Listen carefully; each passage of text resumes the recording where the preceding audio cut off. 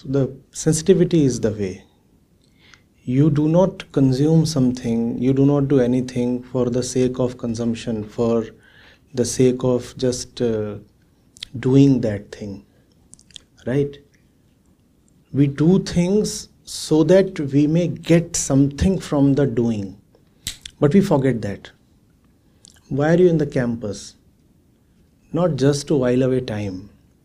You are here so that you may productively gain something, right? Why do you visit a place? Why do you buy something? Why do you invest yourself in a relationship? Obviously, the aim has to be to attain something that is valuable and lasts. Though that aim is often forgotten, we start thinking that things are ends in themselves. And when things become ends in themselves, then you can accumulate things no end without ever bothering to inquire whether the accumulation, the so-called progress, the series of experiences is actually delivering you something or not. So you just have to be careful. I just did this. It has to become a habit. Self-observation has to become a cultivated habit. That's how it begins, I know cultivation and habit, both these words do not sit very well with spirituality. But there is no other way. You have to cultivate it. Practice is the way, abhyas. And then one starts getting a glimpse of love. And from that point onwards, it starts becoming easier. Because now you do not really need to forcefully discipline yourself to practice. Then you do it because you find love in it. You have to practice that sensitivity. You have to practice asking yourself the question, what am I getting from it? Does that amount to selfishness? Obviously.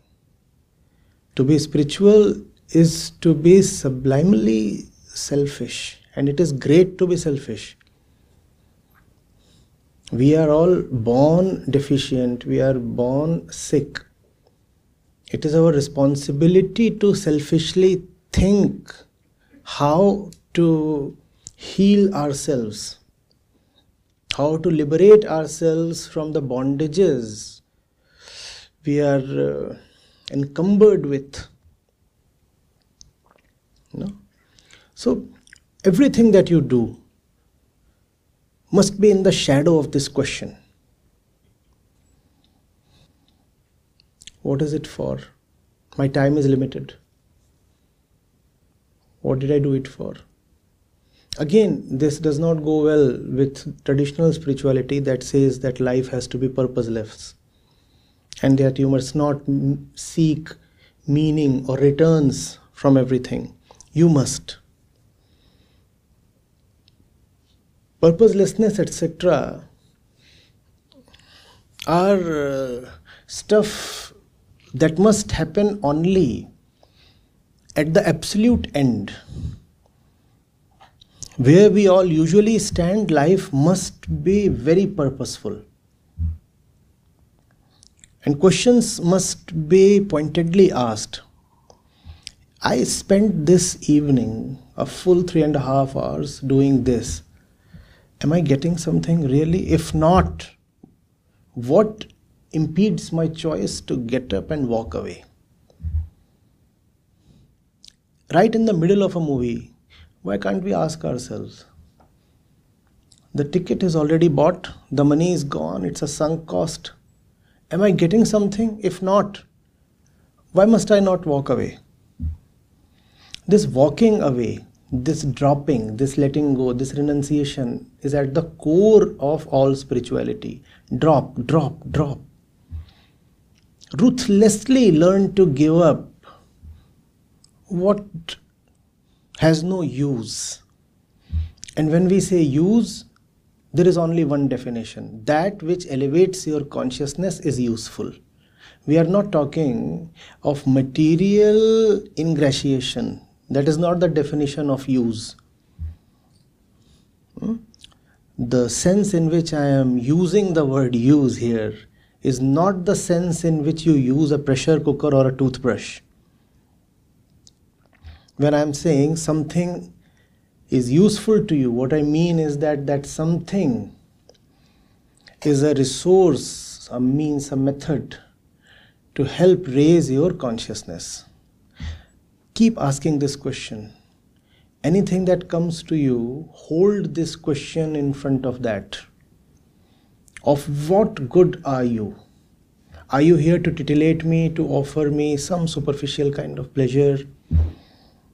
What are you in my life for? And parallel to this runs the question, what am I in this life for? What I am on this planet for? What I am in this body for? That constant thread of tension must run within, uninterrupted, unbroken. Rest and relaxation do not behove a prisoner. When you are in shackles, you must constantly be attentive to liberation. You cannot say, I'm having fun here. I'm here to enjoy. You are in a damn prison. What do you mean by enjoyment?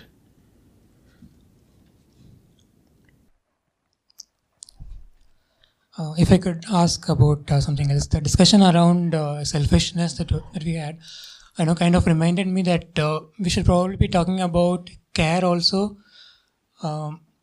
because the way I understood you're talking about selfishness is to put oneself first. It's not that? Okay, so if I understand... The definition of selfishness is knowing the self is selfishness. Okay. But putting oneself first is an act. Isn't it an act? Which self first? There are two selves. The self that is impure and currently exists. The other self that is pure and possible but fleeting to the current self. Which self? When you say oneself, which of the two are you pointing at? I don't know. I'm pointing to the impure self. So that... What if it's pure for me? It is pure for the impure thing. And the impure thing, in its deep heart, does not want to stay impure. What you have come to is a very beautiful psychological point. It might be impure, but what if I have no problems with it? What if impure itself is pure to me? The answer is, impure might be pure to your conditioning. It cannot be pure to you. It is not your nature to stay impure. Something within will keep objecting, will keep remaining disturbed and dissatisfied if you stay adjusted to the impure. On the surface, your life will appear all right, adjusted, normal, even happy. Within, there will be turbulence. But who decides this? Only if you. It doesn't happen. Only you. Okay. Only you. It is purely subjective. If it is not happening to you, then you are blessed. If in spite of impurity being present, there is no repulsion within, no dissatisfaction or rebellion within, then you are blessed.